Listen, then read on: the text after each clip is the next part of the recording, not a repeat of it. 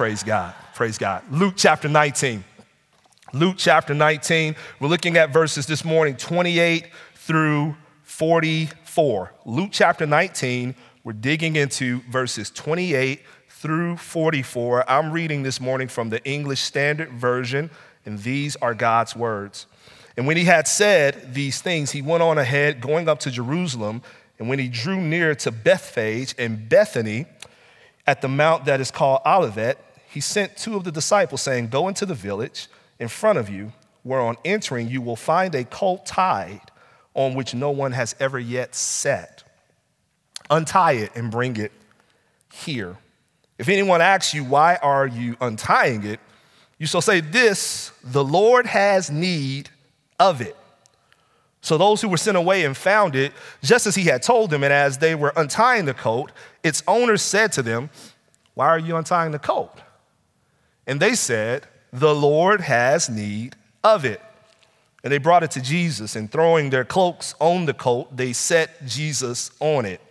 And as he rode along, they spread their cloaks on the road, and as he was drawing near, already on the way down the Mount of Olives, the whole multitude of his disciples began to rejoice and praise God with a loud voice for all the mighty works that they had seen, saying, "Blessed is the King who comes in the name of the Lord, peace in heaven and glory in the highest."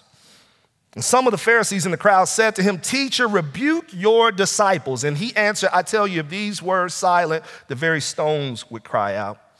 And when he drew near and saw the city, he wept over it, saying, "Would that you, even you, had known on this day the things that make for peace. But now they are hidden from your eyes.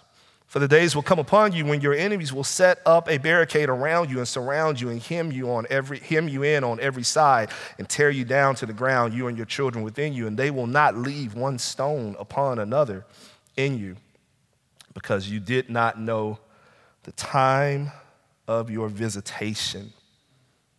May the Lord add a blessing to the readers, hearers, and doers of his holy, inerrant, and infallible word.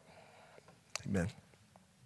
This is a Palm Sunday passage. Amen. This morning we celebrate, as I mentioned, Palm Sunday, the Sunday before Easter, the very first day in which has become known in the global church as Holy Week, or for some, Passion Week. It's the final week recorded in Scripture leading up to the death of Jesus. And so in this final week leading up to the death of Jesus, it begins here in this scene in Luke chapter 19.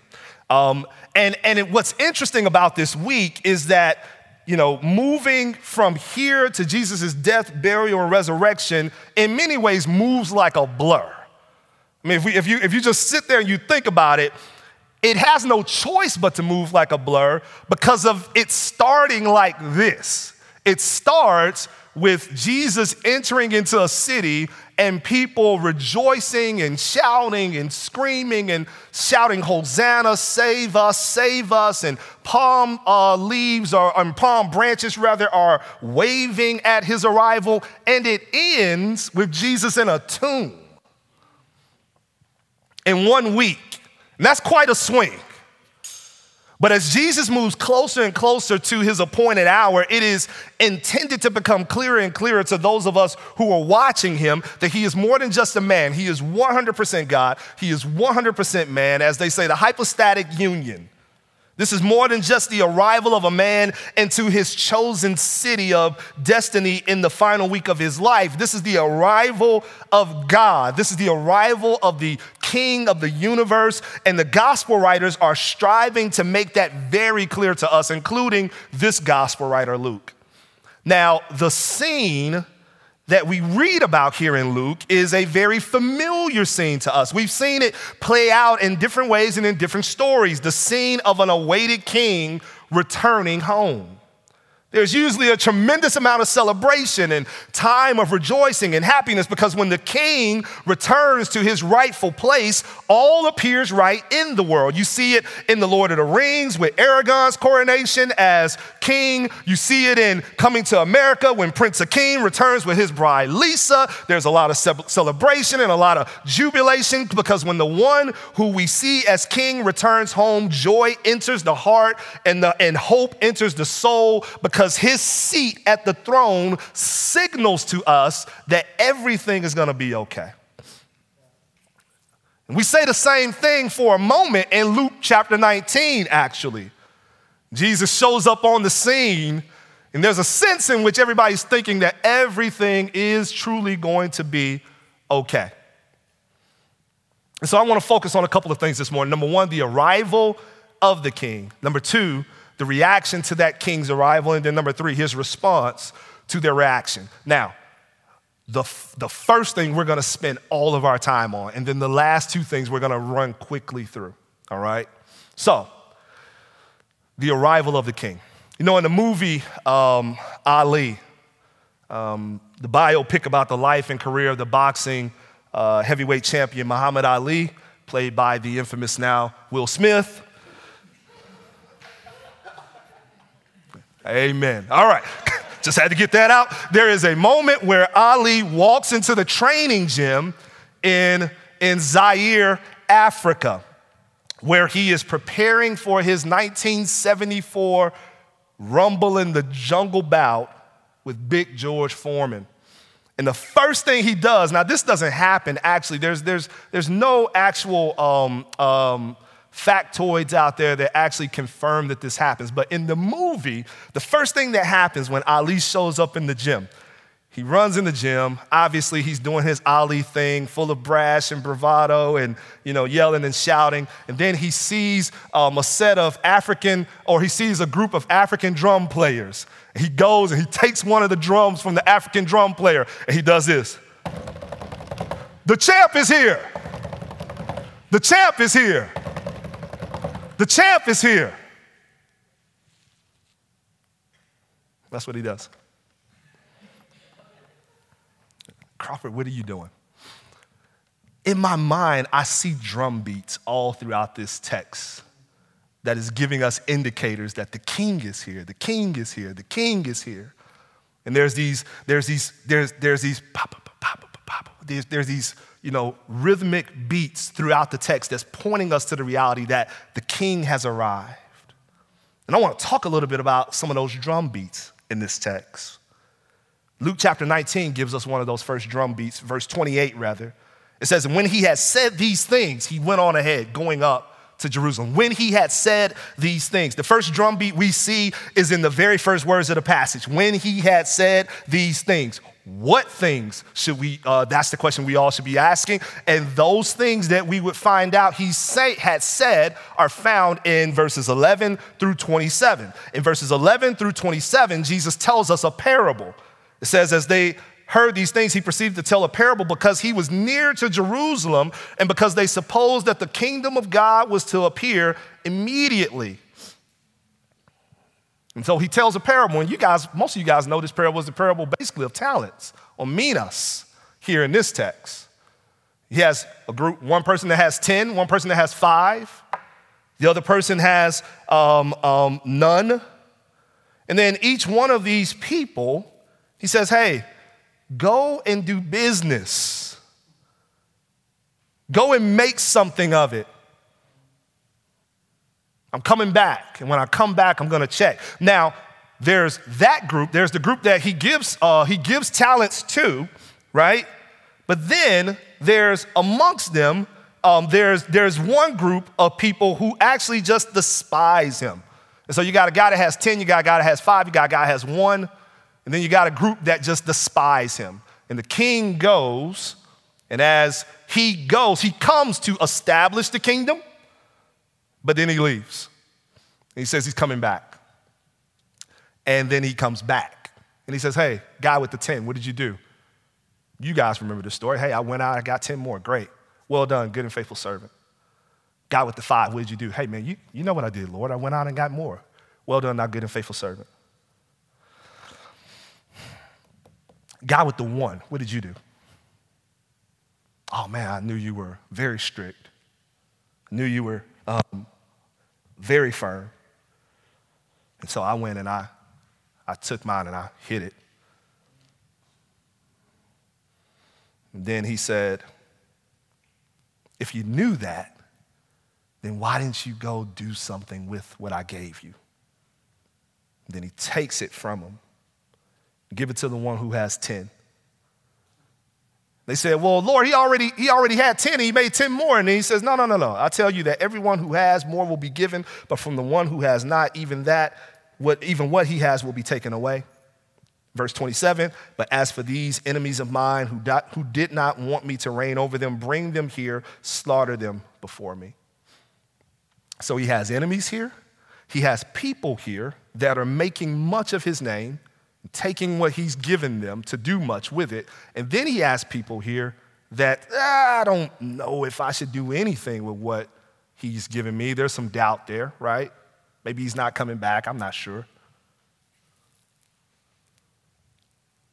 Why is that important? Because this is why it's important. Because the parable is about this moment. The parable is about this moment. Let me give you the key here. The key, we hear it at the very beginning. He says that, verse 11, he proceeded to tell a parable because he was near to Jerusalem and because they supposed that the kingdom of God was to appear immediately.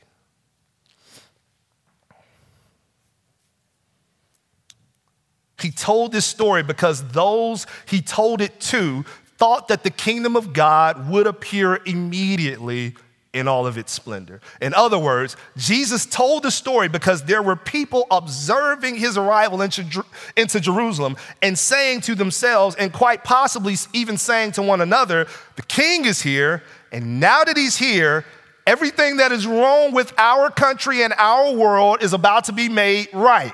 Everything that is politically wrong, everything that is socially wrong, everything that is financially wrong is about to be made right because the king is about to fix it now. And so Jesus prepares for his arrival by telling the story of a nobleman who comes to receive his kingdom, but then leaves again with the promise to come back and fully restore it. In other words, he's telling the story about himself. His arrival in Jerusalem is meant to be seen as the beginning of him receiving the kingdom and not the end when everything is made right. And he's trying to prepare them for that. But the parable is not only about Jesus and his arrival as the nobleman receiving the kingdom, it is also about the way that the servants of this nobleman respond to him. And it's about the way the enemies respond to him. Some of those servants, I mentioned, they fully embrace him. They get to work, and they get to work while they're awaiting his return, and they begin producing more fruit. Others serve him, but when they have to wait for his return, they fall off and they begin to live wasteful lives, kind of just huddled up, trying to hold on to this one gift that he gave them. And yet others oppose him on every side, from the very beginning to the very end. So what is Jesus doing? He's telling a parable that serves as a foretelling of what is about to happen as he's going into the city. The king is coming to town to establish his kingdom, but it is not going to look like a kingdom that you would think a kingdom should look like and that you would expect a kingdom should look like. So it's going to throw a lot of people off. Some people are going to embrace him regardless because they see him for who he truly is. Others will lose focus because the kingdom isn't going to be what they expected and the king isn't going to be what they expected. And yet others will oppose him outright. So the first drumbeat we hear at the king's arrival is a parable about the king's arrival. Here's the next drumbeat. Verse 29. When we draw near to Bethphage in Bethany at the mount that is called Olivet, he sent 2 of the disciples. This is a powerful drumbeat because in 2 Samuel, the Old Testament, chapter 15, scripture tells us about a moment when David, the king of Israel, was losing his grip on his kingdom. His very own flesh and blood, his son, Absalom, had won the heart of the people, scripture says, and had basically ran David out of town for a spell. In 2 Samuel chapter 15, verse 30, it says, but David went up the ascent of the Mount of Olives. David going up the Mount of Olives, weeping as he went, barefoot and with his head covered. And all the people who were with him covered their heads, and they went up weeping as they went. So David, betrayed by his own flesh and blood, going up the Mount of Olives, shame, betrayed, barefoot, weeping, his head covered.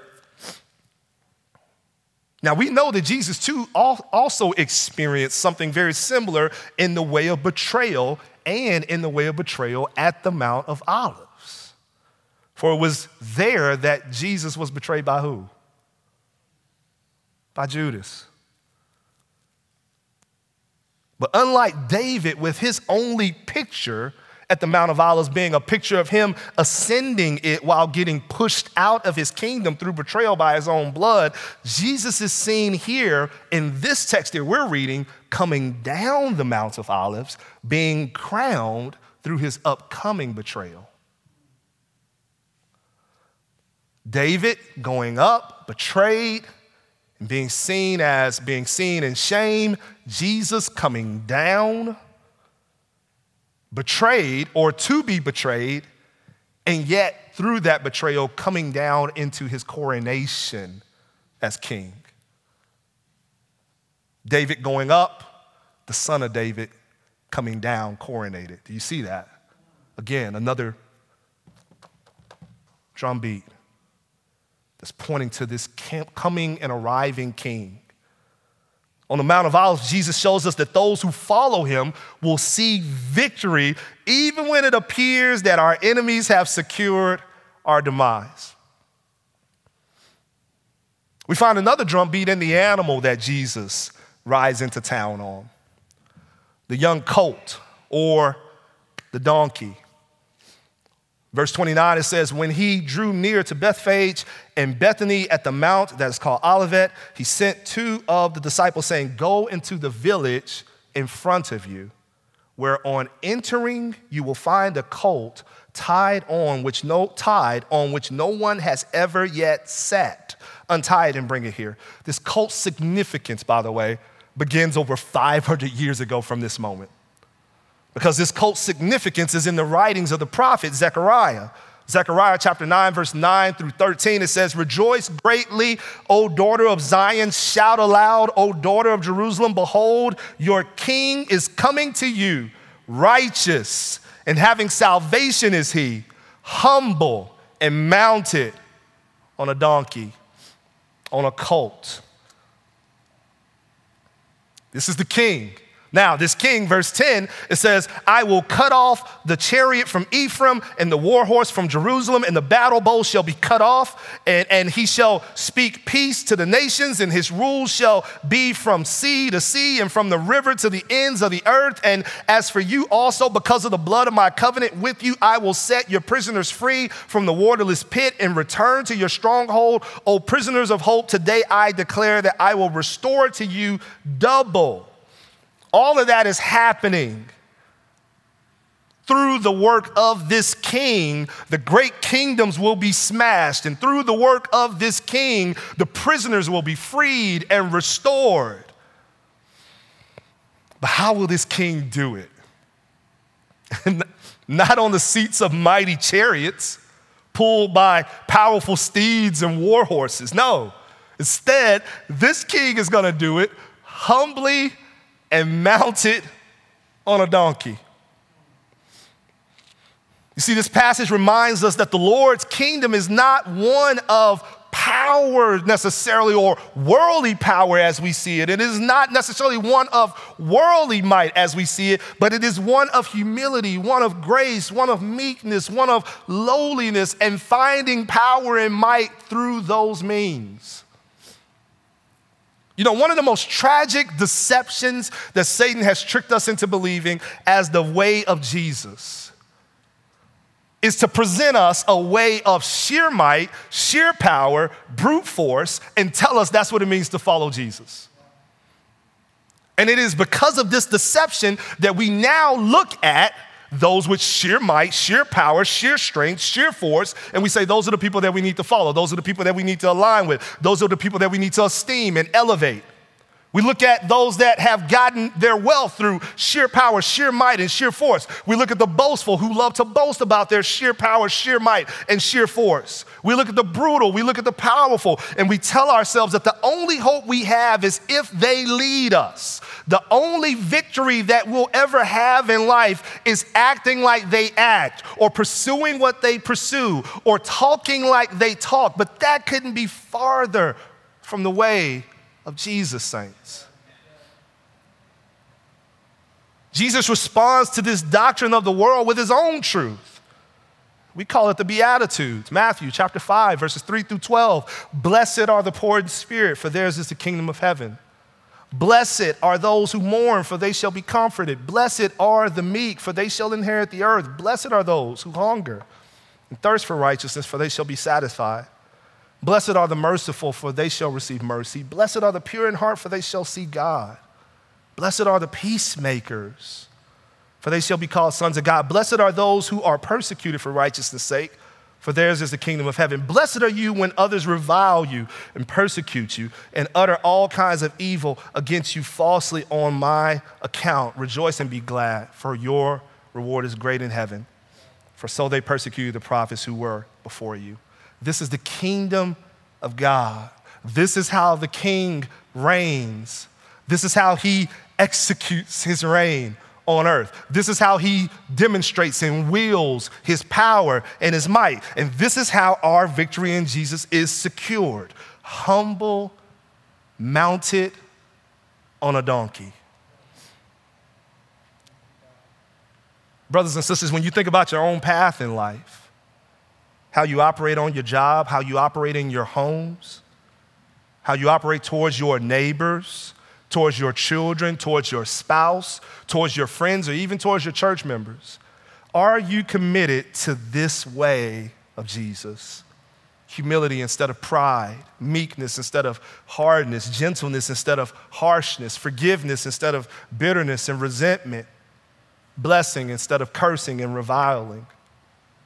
Or are you committed to the world's way of establishing a kingdom because you believe that that's the only hope you have? When you see Jesus coming down the street on the donkey, do you say, that's not how a king's supposed to look? Or do you say, no, that's my king, and his kingdom is eternal? Did you notice how Jesus gets the donkey, as we read, by the way? In his getting of the donkey, we hear more of the drum beats that the king is here. Verse 31, it says, if anyone asks you, why are you untying it? You shall say this, the Lord has need of it. So those who were sent went away and found it just as he had told them. And as they were untying the colt, its owner said to them, why are you untying the colt? And they said, the Lord has need of it. And they brought it to Jesus. And throwing their cloaks on the colt, they set Jesus on it. The picture of them throwing their cloaks on the colt is intended to kind of serve as it's intended to serve as a soft saddle, but it's also a picture of throning Jesus. And then what do? They take him and they throne him on a donkey. But also in this moment, we see subtle ways in which divine authority is on display. The first demonstration of divine authority is in the king's ownership of the property. You see, the Romans had a governing principle that they called Angaria. And in some ways, it played out like eminent domain in a way. Basically what it was is that in the name of an authority, an asset could be seized by the authorities and claimed as their own. You got a house, we need that house. You got stock, cattle, we need that stock. We need that cattle. You got materials, we need those materials. You have a donkey, we have need of that donkey. So you see kind of this seizure, so to speak, taking place by this authority. Jesus tells them to go and get this young colt, and by the way, the colt has never been never been rode on, and that too is a picture of authority. They would normally reserve these types of animals for very important people. The ones that had never been rode on, those would be important people that would take the first dib, if you will. But nevertheless, Jesus says, hey, go and get this young colt, and if someone asks you about it, tell them the Lord has need of it. Now, what's interesting is some scholars highlight the thought that the immediate context of the word the Lord here is the Lord of the donkey. The Lord of the donkey has need of it. Now, here's what's even more interesting, is that here we hear Jesus saying, tell them that the Lord of the donkey has need of the donkey. And then the disciples go. And then some people come and ask him, hey, what you doing untying the donkey? And who are the people? The owners. And so Jesus says, hey, when the owners come, tell them that the Lord of the donkey has need of the donkey. In other words, yes, you own this donkey, but the one that is coming into town carries an authority that extends beyond your authority. And he has need of what you own, because before it is yours, it is his. How free are you with offering the Lord what already belongs to him when he calls for it in your life? The time that you believe belongs to you. When the Lord says, I want that time for you to serve my kingdom and my purposes and my agenda, how do you respond? The owner said, it's his donkey, take it. Matter of fact, Luke doesn't even record their response. They just come back with the donkey. Luke's like, isn't it obvious? The Lord has need. The treasure that you believe belongs to you. When the king says, I want that treasure for the sake of another in need or for the advancement of my church or my kingdom in the world, how do you respond? The talent that you believe belongs to you. When Jesus says, I want that talent for the sake of displaying my glory to the world and pointing people to the hope of the gospel and the beauty of Jesus, how do you respond? When Jesus calls your children away from you, whether it be to the mission field or whether it be to some other place to fulfill his purposes and his mission for their lives, do you say, those are my children, Jesus? Or do you say,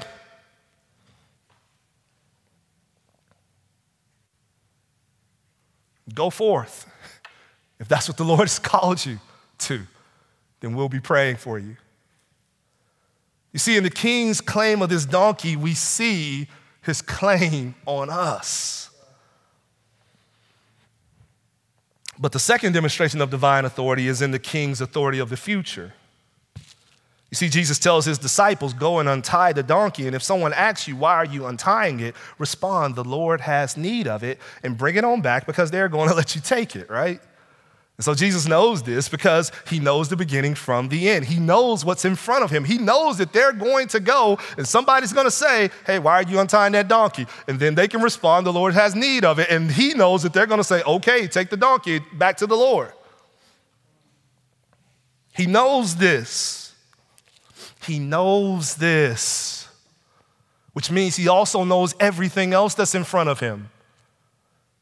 Even more phenomenal, not only does he know this, but he controls what's in front of him. He knows the timing in which this is to take place. The king knows what's ahead. He is not surprised, in other words, by Judas's betrayal. He will not be surprised by the disciples' cowardice in the end. He will not be caught off guard by the Jewish leaders' treachery and the Romans' leaders' willingness to allow the trumped up charges placed on him to rest just in order to appease the community that is screaming, crucify him. He is aware of all of it, and yet he gets on the donkey, and yet he doesn't turn and run in the other direction, and yet he rides the donkey right into the madness, right into the city where it will all go down, because this is how the kingdom will be ushered in.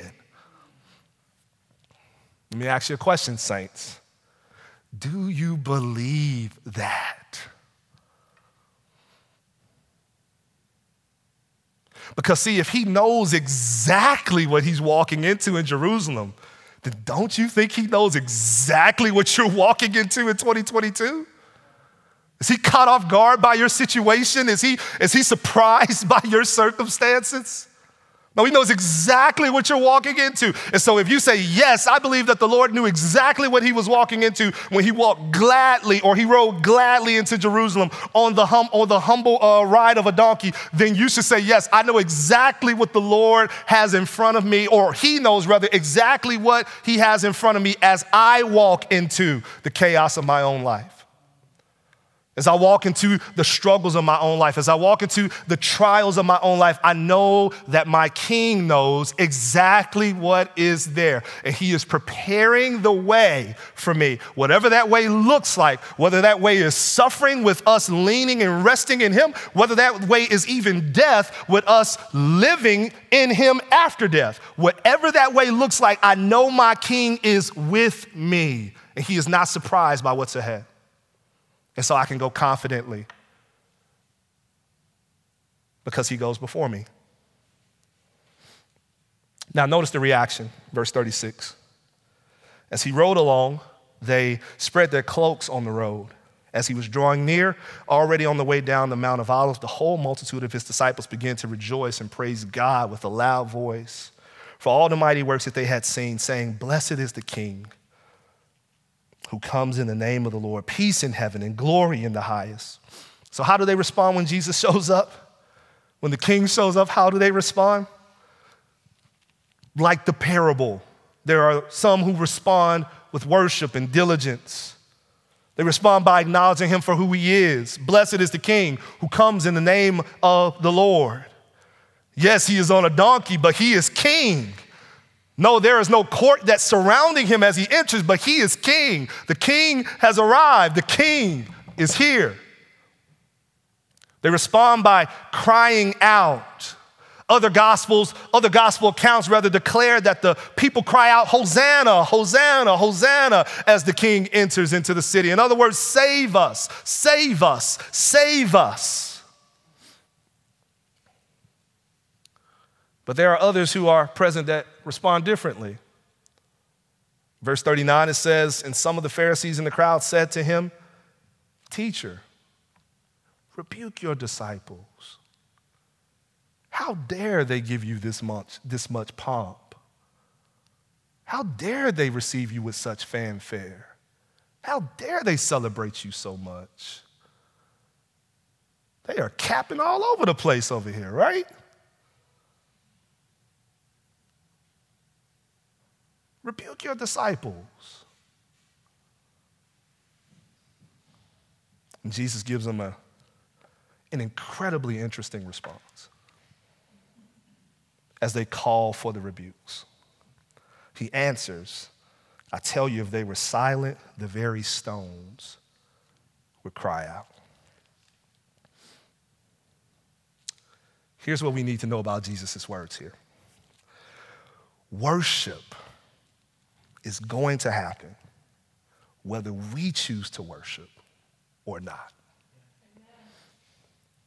Worship is going to happen whether we choose to worship or not, because the worthiness of God is present whether we see it or not.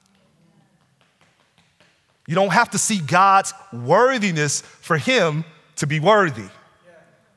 In fact, many don't see his worthiness, and many that are worshiping him today will cease to worship him by the end of this pivotal week, by the end of this Passion Week, by the end of this Holy Week, because they can't see the worthiness. When they realize that Rome isn't going to be overthrown, then they get confused and doubtful and they stop worshiping. When they realize that he isn't going to give Israel immediate rule and command, then they get confused and doubtful and they stop worshiping. When they realize that life is not going to totally change and all the poor will not be immediately wealthy and all the ill will not be immediately healthy and all the powerless will not be immediately powerful, they lose confidence in this king. And so by their inability to see the king, they miss the king. Because their inability to see the king doesn't invalidate the king's royalty. Their inability to see the king doesn't nullify what he is doing to establish his kingdom.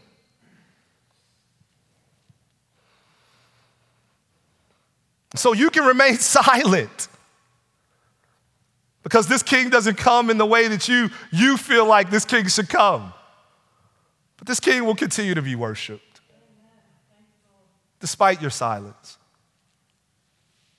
You know, there are three people in this moment. I mentioned them earlier, but there are three people in this moment that are responding to the arrival of this king. There's the outright opposers of this king. They want no parts of this. They're chastising Jesus. Hey, stop your people from doing all of this. In the words of C.S. Lewis, they see him as either a liar unworthy of trust and allegiance, or they see him as a lunatic that should receive pity and sympathy instead of praise and adoration. Or possibly, maybe they do see him as Lord, but if he is Lord, the opposers reject him because if he is Lord, he is standing in the way of me and what I want, in my way. But either way, they're outright opposing him, and yet there are others here who have come to embrace him and celebrate him as king, but only on their own terms. So when they cry, Hosanna, save us, and he responds, I will, they will embrace him only if he will save them from the worldly and natural harm that they're facing, meaning that I will embrace you, Jesus, if you save me from my political threats and my political chaos. Or I will embrace you, Jesus, if you save me from my financial threats and my financial chaos. Or I will embrace you, Jesus, if you save me from my medical threats or my medical chaos. Or I will embrace you, Jesus, if you save me from my social and my cultural threats and chaos. You see, but when he is no longer useful to save us from these things, we move away from him, looking for someone else to save us. But then there's the last group. And this group has moved past all of these other responses. And in this group is a response of an embrace, but an embrace on his terms and not their terms. A response that communicates a need for someone to save us, but not save us how we want to be saved, but save us how we really need to be saved. To save us from our sin, to rescue us from our spiritual separation from the God of the universe, and to bring us and draw us near, to rescue us from the wrath of God that is coming to all those that reject this sacrifice. To save us not just from physical and emotional and socioeconomic despair and brokenness, but to save us more importantly from spiritual brokenness and eternal brokenness that comes through our own sin. And so those are the people that when the king arrives, those are the people that embrace him, the king embraces them, and they receive his kingdom now and forever. You know, in closing, as we look at the last couple of verses here, a very startling thing happens, right? Jesus comes in on this grand pronouncement. He's riding on this donkey. He's being celebrated. People are cheering. People are trying to quiet down those that are cheering. And he says, hey, if they don't cheer, the rocks are going to cry out. And then this thing happens right after in verse 41. It says, and when he drew near and saw the city, he wept. Imagine that turn, right? You're moving, you're entering into the city with all of this pomp and all of this celebration, and he moves from celebration to weeping. In verse 42, he says, would that you, even you, had known on this day the things that make for peace, but now they are hidden from your eyes. For the days will come upon you when your enemies will set up a barricade around you and surround you and hem you in on every side and tear you down to the ground, you and your children within you. And they will not leave one stone upon another in you because you did not know the time of your visitation. And Jesus says, you didn't know what truly made for peace. You came looking for a king that was going to give you political favor. You came looking for a king that was going to give you economic stability. You came looking for a king that was going to give you socioeconomic status. And yet a king came to provide you with what you really needed. A king came to bring peace. That's what they were screaming as he was there. What kind of peace? Shalom. Wholeness, complete and total wholeness. The king came to bring complete and total wholeness, and he said, you did not recognize the things that was going to bring you shalom. You were looking for someone to do all these other things. I came to do the thing that you really needed. You rejected that, and because you rejected that, you're going to meet your demise. There are some of us, I pray none in this room, I pray none that are watching online this morning. There are some of us that are chasing so many things, screaming, save us. Not recognizing that the Savior is here to give you what you truly need. Peace with God, shalom, wholeness, wellness, fully restored, set aside for eternity, awaiting your glorified state.